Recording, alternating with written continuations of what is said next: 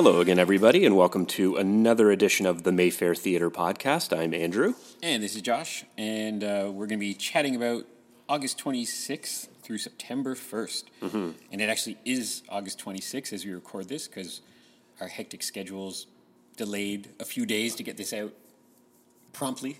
But we'll be chatting about stuff coming out this week, and it should be up online today, August 26th, if you're listening to it right away.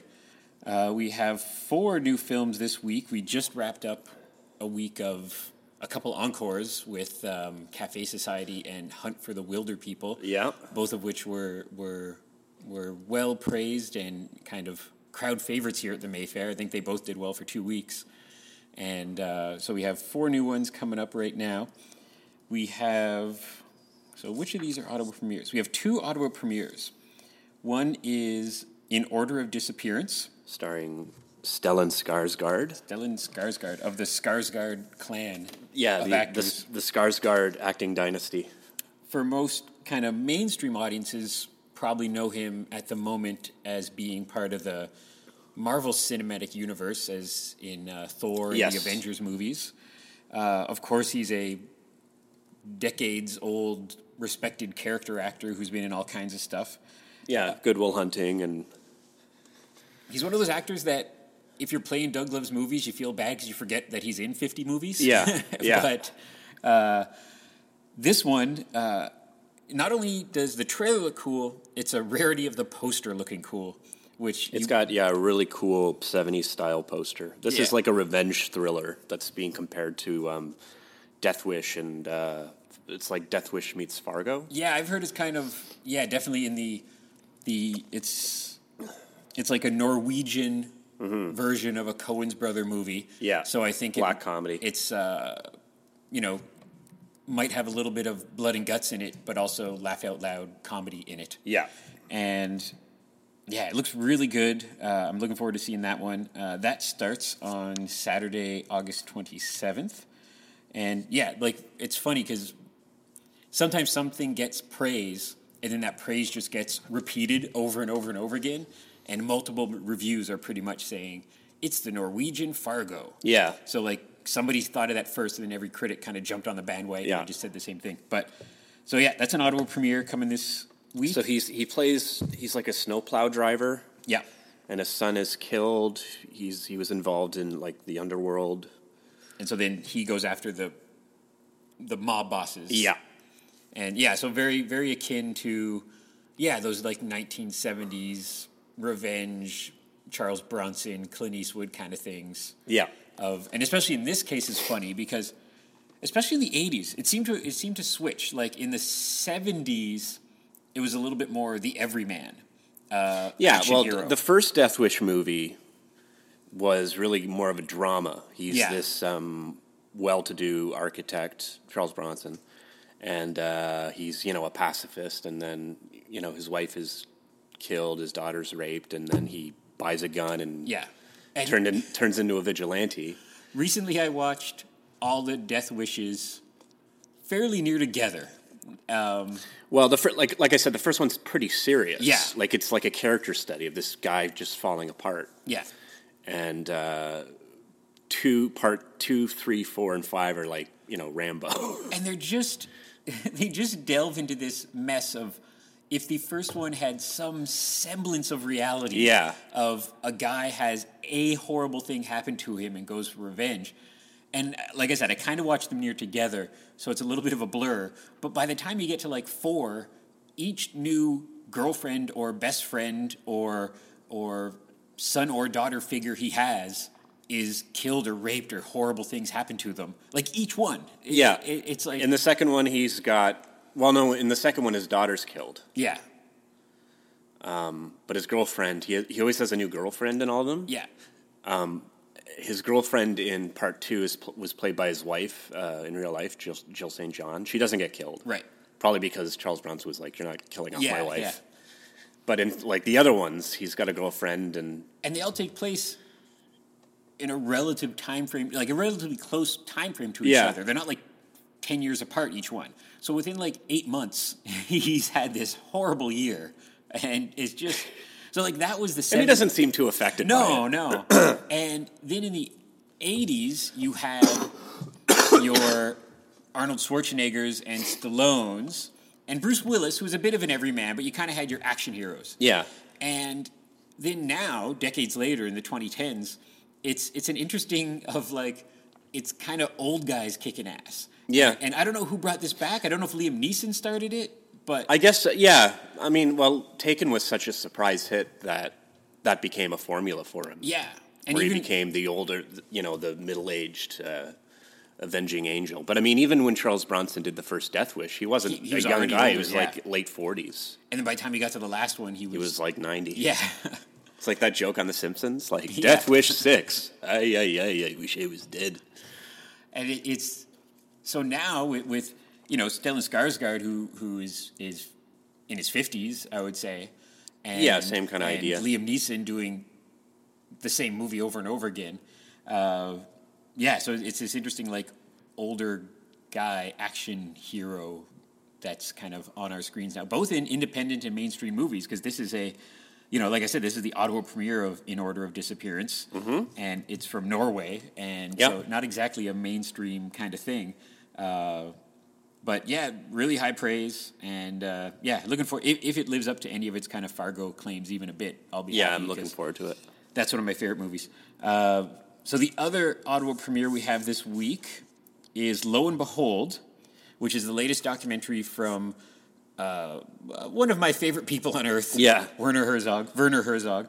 He should, like Morgan Freeman, he should narrate everything. Everything. And I really fell in love with him more in his kind of documentary age. I admit I've seen some of his madman, fictional classics. Yeah, like Fitzcarraldo and Aguirre, The Wrath of God are great. Yeah, but he's not on screen on those. No. But somewhere along the lines, he became the narrator of these documentaries, the director of these documentaries. And they're all about subjects that, if done by anybody else, could be a pretty middle of the road talking head documentary, whether it be about prison or the internet. They always take these like left turns, and he ends up talking about real existential things or alligators or something like that. Yeah. So this documentary is about the evolution of the internet, for better or for worse. Yeah. And he narrates it, and just from the trailer, you see that he's talking to people who are off the grid, people who look at the internet as evil. Yeah. But at the same time, he'll go and be talking to like Tibetan monks who have Wi-Fi. Yeah. So it's a very interesting time we're in that this documentary is looking at. And like I said, just with Werner narrating it, it just makes it better. Yeah. I just love him. He was just on Conan. I put the link on our Facebook, even though I think ctv.ca lets you look at a show for about a week. Yeah. So I put that on in case people wanted to look at it, because I couldn't find, there wasn't a YouTube clip of just the interview, but Conan interviewed Werner, and it's just great. Like, he's weird because he could be this kind of pompous, know-it-all film school and he's guy, not. But he's not. He's kind of eccentric and a little weird, but he does have kind of a down-to-earth ness to him. And he was talking about how he dislikes a lot of film schools because it's students wasting... Well, he's doing that master class. Yeah. And he said it's students wasting tens of thousands of dollars.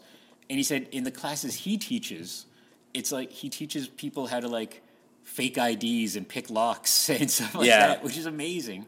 Because he said those are the skills that I used making films. Yeah. And he's telling... You got to live in the real world a little bit, Yeah. And then, there's endless stories about him in Hollywood saving actors from car crashes, and just and then that he'll just show up in a Tom Cruise movie as a villain. So he really has this sense of like, he'll do stuff. Yeah. He has this sense of like, oh, that'll be fun. I'll do stuff, I've been, as soon as we had the trailer for this movie, I was excited. Just as soon as I just hear his voice, So that's a real, that if there is a pick of the week, that's my pick of the week of this Werner Herzog movie, which I'm coming to see tonight at the Mayfair for its Ottawa premiere. I think that'll be a lot of fun. And so that's our two premieres this week. Then we have two foreign films. The first, Our Little Sister. Japanese film. It's a Japanese film. It's interesting because It's funny how people always talk about Excuse me. their and any genre that's big, horror films, superhero movies right now. I'm sure back in the day, westerns before they went away, musicals. Mm-hmm. So right now, despite them still making $1 bazillion, there are a sect of the movie population, movie-going public who are like, oh, I'm tired of comic book movies. Mm. And saying comic book movie is kind of this like broad stroke that I've never liked because it's kind of like when you say animation is a genre.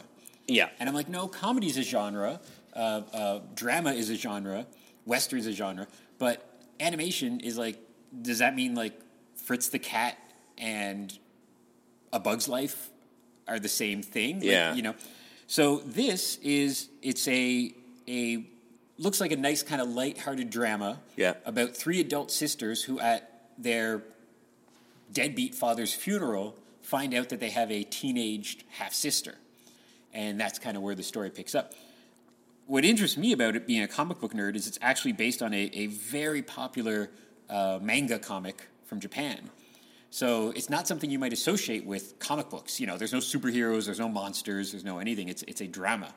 So that interests me, to see that translated to the screen, because comic books, at their best, translate so well because a comic book script looks like a movie script. Storyboards look like comic book panels.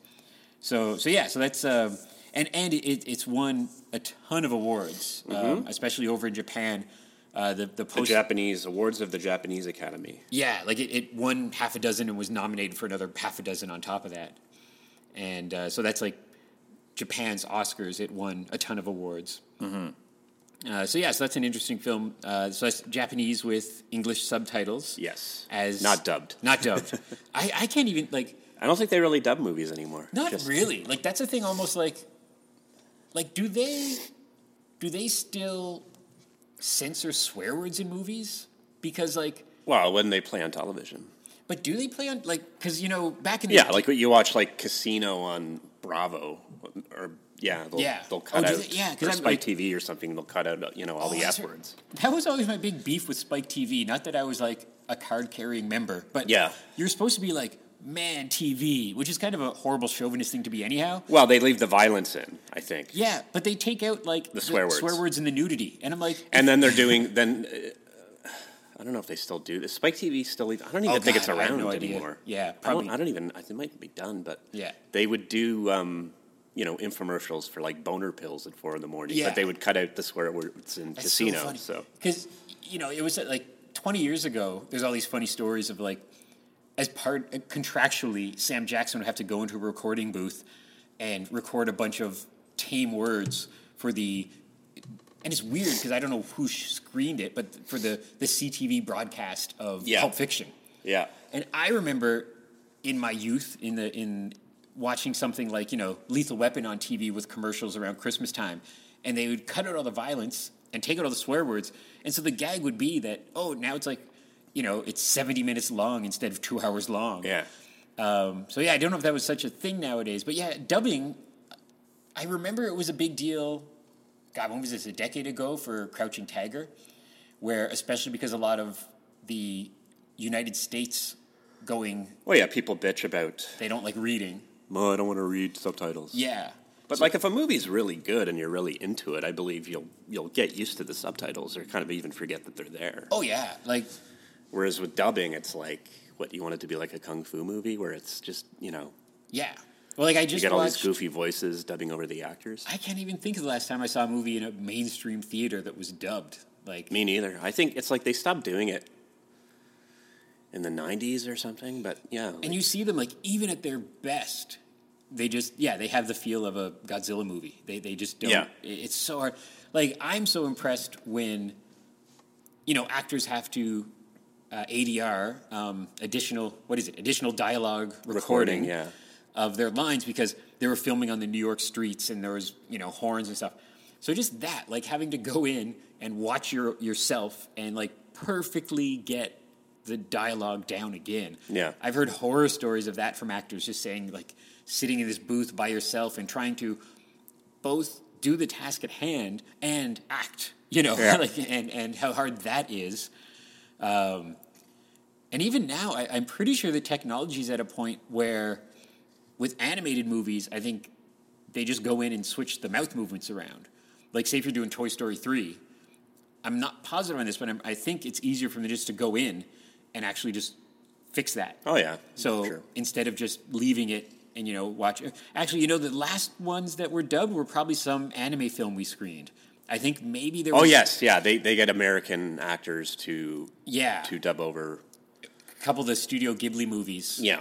Where they get, like, some pretty A-list talent. Mm-hmm. And it's not bad because... I guess that helps it sell, like, North America. Yeah, but it still looks a little off. But yeah, people will ask, like, oh, is it even like just working in the box office, people walk by and be like, oh, is it dubbed? And we're like, no, it's subtitled. And I think, I'm curious, I don't know if that's like an option, if when we get like the DCP of it, when we get the hard drive for the new films, is there like this version is dubbed, this version is subtitled? I don't think it is. Not that I know of. Yeah, I think so. Yeah, so anyhow, our little sister is indeed Japanese. It is English indeed Japanese subtitles. Yes.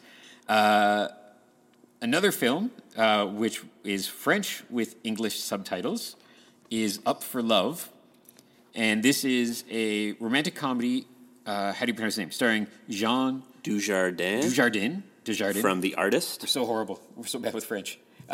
So he got some play a few years back, where kind of out of nowhere, from a North American point of view, he won pretty much everything. Like, you look at on IMDb, and it's like he won the Oscar, he won the Golden Globe, he won the BAFTA, he won at Cannes Film Festival, everything. So he won like 30 awards for The Artist, which was a few years back. Yeah. And so I think he's quite big in France, but he's kind of cooled down here. Nothing really caught on here. He did a couple of films. He was in Monuments Men, if I remember correctly. He was in Wolf of Wall Street, I think. Oh, was he? I think so. I completely forget that. I think he was. So he's doing some stuff like that, doing some ensemble work. And he did a movie called The Connection, which apparently, I haven't seen it, but it's like almost like a French Connection kind of. Oh, cool. It's about the drug. And it's French? Yeah. Yeah. So over in France, he's like, I do believe he is their romantic guy right now. Like he's their movie Well, he's a good star. looking cat. And in this one, it's so funny because I didn't even notice at first, but it seems like they have Peter Jackson, Lord of the Rings, where he plays a 4'6" tall man, and he blind dates with a 6'2" woman or something like that. So that's the gag. That's why it's called Up for Love, because he's looking up at her. So that's the horrible pun that is the title of the movie. But even just watching the trailer, I'm fascinated with. Or they could have called it like Short Love. Short Love, short something. Tall Love, some other lame. It's funny because it's a movie that doesn't scream special effects. Like, there's no giant monsters or dinosaurs in it. Mm-hmm. But it's an effects-heavy movie because it means every scene, either they had to do an in-camera trick, or it seems like there's quite a few scenes where he's just walking down the street beside her, where they had to like shrink her. Shrink him, sorry. They could probably remake this, I don't know if they would. Yeah. Stateside with Tom Cruise. Tom Cruise is really short. Yeah. And most Hollywood actors really aren't that tall. I remember a few years back when and I like Tom Cruise a lot, but when he and Nicole Kidman split up, and she blushed after doing so, but she made some joke that now she doesn't have to wear flats anymore because I think she's a tall woman. She's like 6 foot something. But I think it's like all actors, right? Like Stallone or Dustin Hoffman or De Niro, Charles Bronson. Like there were some actors like Alan Ladd who played Shane. He was really short. Yeah. And I don't know if it was him where like the other actor, say it was like Jack Palance or something, they would dig a little ditch for the actor, taller actor to stand in. Yeah. Because these short actors, I guess they have that short man's insecurity, you know? And you'll kind of notice, like, if it's some movie where the guy and the girl are eye to eye and about to kiss, and they're nose to nose, and then you notice, like, a little flaw in the movie later where they're walking together or something, and you're like, wait a minute, they're not the same height at all. So it's them standing on boxes or something like that. So they could just remake this movie, knowing how quickly things get remade if it is a successful movie. Yeah. I always think back to And I always say, like, it's nothing new. Remakes are nothing new. Like, anyone who thinks they're just weekly. They're on a weekly basis now. And I think we notice it more because of social media, people commenting on it. Yeah. But, like, Hollywood has always been unoriginal. Hollywood has always... But lately it's funny because you'll have something like... I remember when we screened Let the Right One In, which was great movie. A few years ago. It was early on in our Mayfair run, maybe like 2009 or 10. By the time we screened it, so, you know, it took a couple months for it to get to us, the poster was done for the remake, the English remake. So, which was called Let Me In. Let Me In.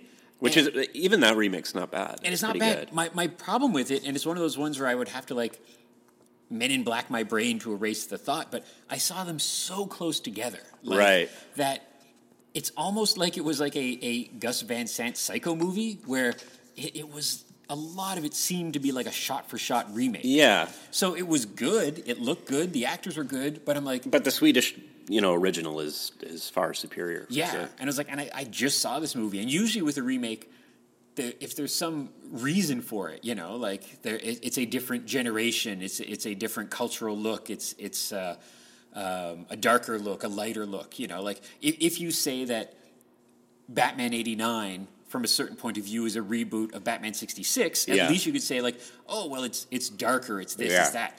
But nowadays, the Frank Oz directed one called, what was it called? Something Funeral. Alan Tudyk's in it, and it's a British film. Oh, Death at a Funeral? Death at a Funeral. And then a movie came out, again, very fast, but it was, instead of being a British film, it was a... shot in the States, mostly black actors. Yeah, that was the remake. And again, there was nothing wrong with it, but it was just the same movie with maybe like Chris Rock or Martin Lawrence kind of ad-libbing a couple of things here and there. So it's a literal remake. And on top of it, Peter Dinklage played the same role. In both, yeah. In both. So that's weird. Well, one of the weirdest examples is the last Exorcist movie that they did. Oh, yeah. Where there's two versions. They did Exorcist, the beginning. Or no, they did. It was called... they eventually called it Dominion, prequel to The Exorcist. Paul Schrader, who wrote Taxi Driver, did Exorcist 4. Right. And the studio was like, oh, this is horrible. Yeah. We don't, so we'll spend millions of more dollars and hire a new director to redo it. And there's two versions of Exorcist 4. Yeah. And... they're kind of the same movie, but not quite. Like, Stellan Skarsgård is in both, playing the same character, doing a lot of the same things, but some of the supporting characters in each film are different actors, so that's kind of an eerie experience watching them back to back. It is, and it's a good kind of, even if the movies aren't good, it's an interesting kind of film school experience. Yeah, oh yeah, for sure. And what is it? Rennie Harlan did the other one, right? Yeah. Which is out of left field again. Yeah. The Paul Schrader version's a lot more interesting, but watching them, you got to see them both back to back. Yeah. It's sort of like, not a remake, but a do-over. Yeah, and what, they released... one theatrically and then put both out on, I guess, at the time, DVD. Yeah. I think if you get the Exorcist box set, you get it's all in there. All of it, yeah. And that's so rare that the studio would just not sit on one. That they'd say, oh, here you go. Well, they spent all that money. I guess so, yeah. On essentially one movie, and neither of them were really successful. Yeah, so if they make a couple of bucks selling a few DVDs to some horror nerds or getting it on the TV channel. So that's our new films this week. Then we have our monthly kids club this Sunday afternoon. The Iron Giant. I can't recommend this movie enough, especially if you were a fan of this film, and I've tried to spread this word in case you're listening to this after Sunday. Not only is it the Iron Giant, it's what they call the signature edition. Director's cut. Director's cut, essentially. And it's got a couple scenes that, if I got this correctly, were, if you watch the Blu-ray or the DVD... they were unfinished scenes. So they put those on the DVD, just kind of storyboard style with the voiceover. So they took those couple of scenes and have put them back in the film and finished the animation and all that kind of stuff. So it's not one of those director's cuts that is like The Exorcist, that's, greatly different. But it's about 3 minutes longer. Mm-hmm. And then they went in and just kind of did the kind of normal, like, restoring the sound and picture quality. But it's kind of like the Brad Bird thumbs up approved film. Yeah. And sadly, this was a giant flop when it came out. but has a bit of a cult following. Oh, yeah. And again, sadly, it's kind of one of the movies people point to be like, it was the death of traditional animation, because it came out. This is like 1999. Yeah. And then a couple years later, or a little while later, Titan AE, which I remember that movie with Matt Damon. A Don Bluth film, who is a genius of animation. And then Disney put out a couple of films like Home on the Range, which was about cows with Roseanne Barr. Right. And it was not good. I love animation, but it was not good. So there was like 3 or 4 classically animated films in a row, and then at the same time was the boom of like Pixar movies and Shrek, and that skewed things off. So it was, although this movie does have a bit of CG in it, it was one of the last like traditional hand-drawn 2D cartoons, and I love it. And Vin Diesel's in it, almost akin to his Groot role, where he doesn't say much. But it's a beautiful film and a rare chance to see this on the big screen, so do come out to see that. And then our other retro film this week is our Saturday Night Cinema. Yeah, I'll be introducing that this weekend because Lee, who normally is the host of Cinema, is camping this weekend. So he's away. He asked me to take the reins. So yeah, so we'll be screening something really cool. Yeah, and if you're a member, it's free. Yep, and free for members. And there's understandably always a bit of confusion about what free means sometimes, but anybody can come. Just if you're not a member, you can buy a membership at the box office. And really, from that point of view, even if you never come back, and I can't imagine you're listening to this if you would never come back, but it means you just bought a membership card for $10, and our non-member ticket price is $10. Yeah. So it's kind of just like you've come to a movie. Yeah. But it's the loophole of being free, and that's what allows us to do these kind of fun secret screenings, that it's a members-only kind of thing. So that's this Saturday night in our late slot at 11:15. Highly recommended. It's always a good time. Yeah. And so come check out out. It's something that it's we can't tell you what it is, obviously, but it's usually something that you're not going to find on Netflix or and often something that you've never heard of before. Yeah. People show up, they don't know what they're in for. The movie that we end up showing, they've never heard of. Yeah, and they, we've had people who are like, "Oh my God, that was the greatest thing!" And oh yeah, and it is like no matter how big of a movie geek you are, the amount of movies that have been made is staggering. Yeah. And the problem is they keep on making more stuff I want to see. And they keep on making more comic books I want to read. And you never catch up. And so I think I'm a pretty giant movie nerd, and half the time the movies for Saturday Night Cinema, I look at it and I'm like, I've never heard of that. Whether it's an old, grindhouse type film, driving classic kind of film.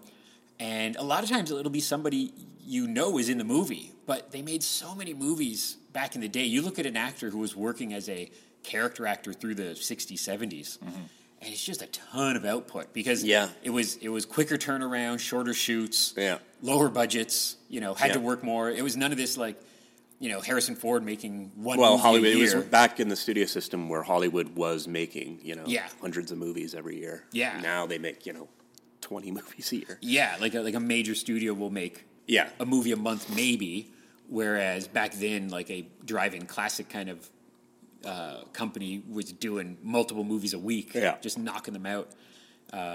Ed Wood style, just make a poster, here's a couple bucks, you have 5 shoot days, it in go make 5 a movie. days, So that's our Saturday Night Cinema. If you missed this one, it'll be back again next month with a new selection.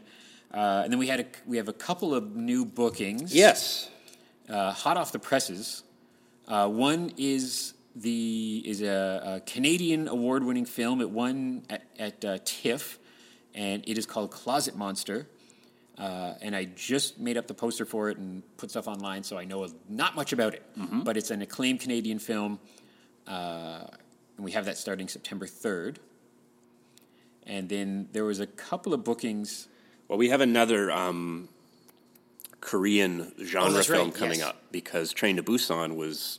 I wasn't here, but it was super successful. Well, I came to see Train to Busan on its last night, whenever that was, Wednesday or Thursday. And my friend and I parked on Euclid next door to us here, and we're walking towards Quinn's, and we can see a lineup. And at first, I thought it might have been people going into Quinn's, that it was they had a guy playing guitar or something in there. but it was for us, and it was a large Asian quotient to the ticket buyers that night. Yeah. Which I want to find out what happened, because a very positive chain of events happened, because we've been doing very well with Asian films lately. The last two Korean films in particular, The Wailing, Yeah. and Train to Busan were, good turnouts. Yeah, so in the same way that when we have a rental and it's like an Indian film, and like every single Indian family in the Ottawa area comes to see it, I think we got onto... I'm just going to ask somebody next time. I think we got onto like a Korean community group or something. Yeah. Because there was a lot of folks here that either was clear hadn't been here before and were coming to see a Korean film. So yeah, hopefully we'll... I love showing foreign films and films like that people have never heard of before. And Train to Busan was just great. And so this new one called The Tunnel, which... I haven't even made a poster for yet, so I haven't even looked at the link for it yet. But The Tunnel.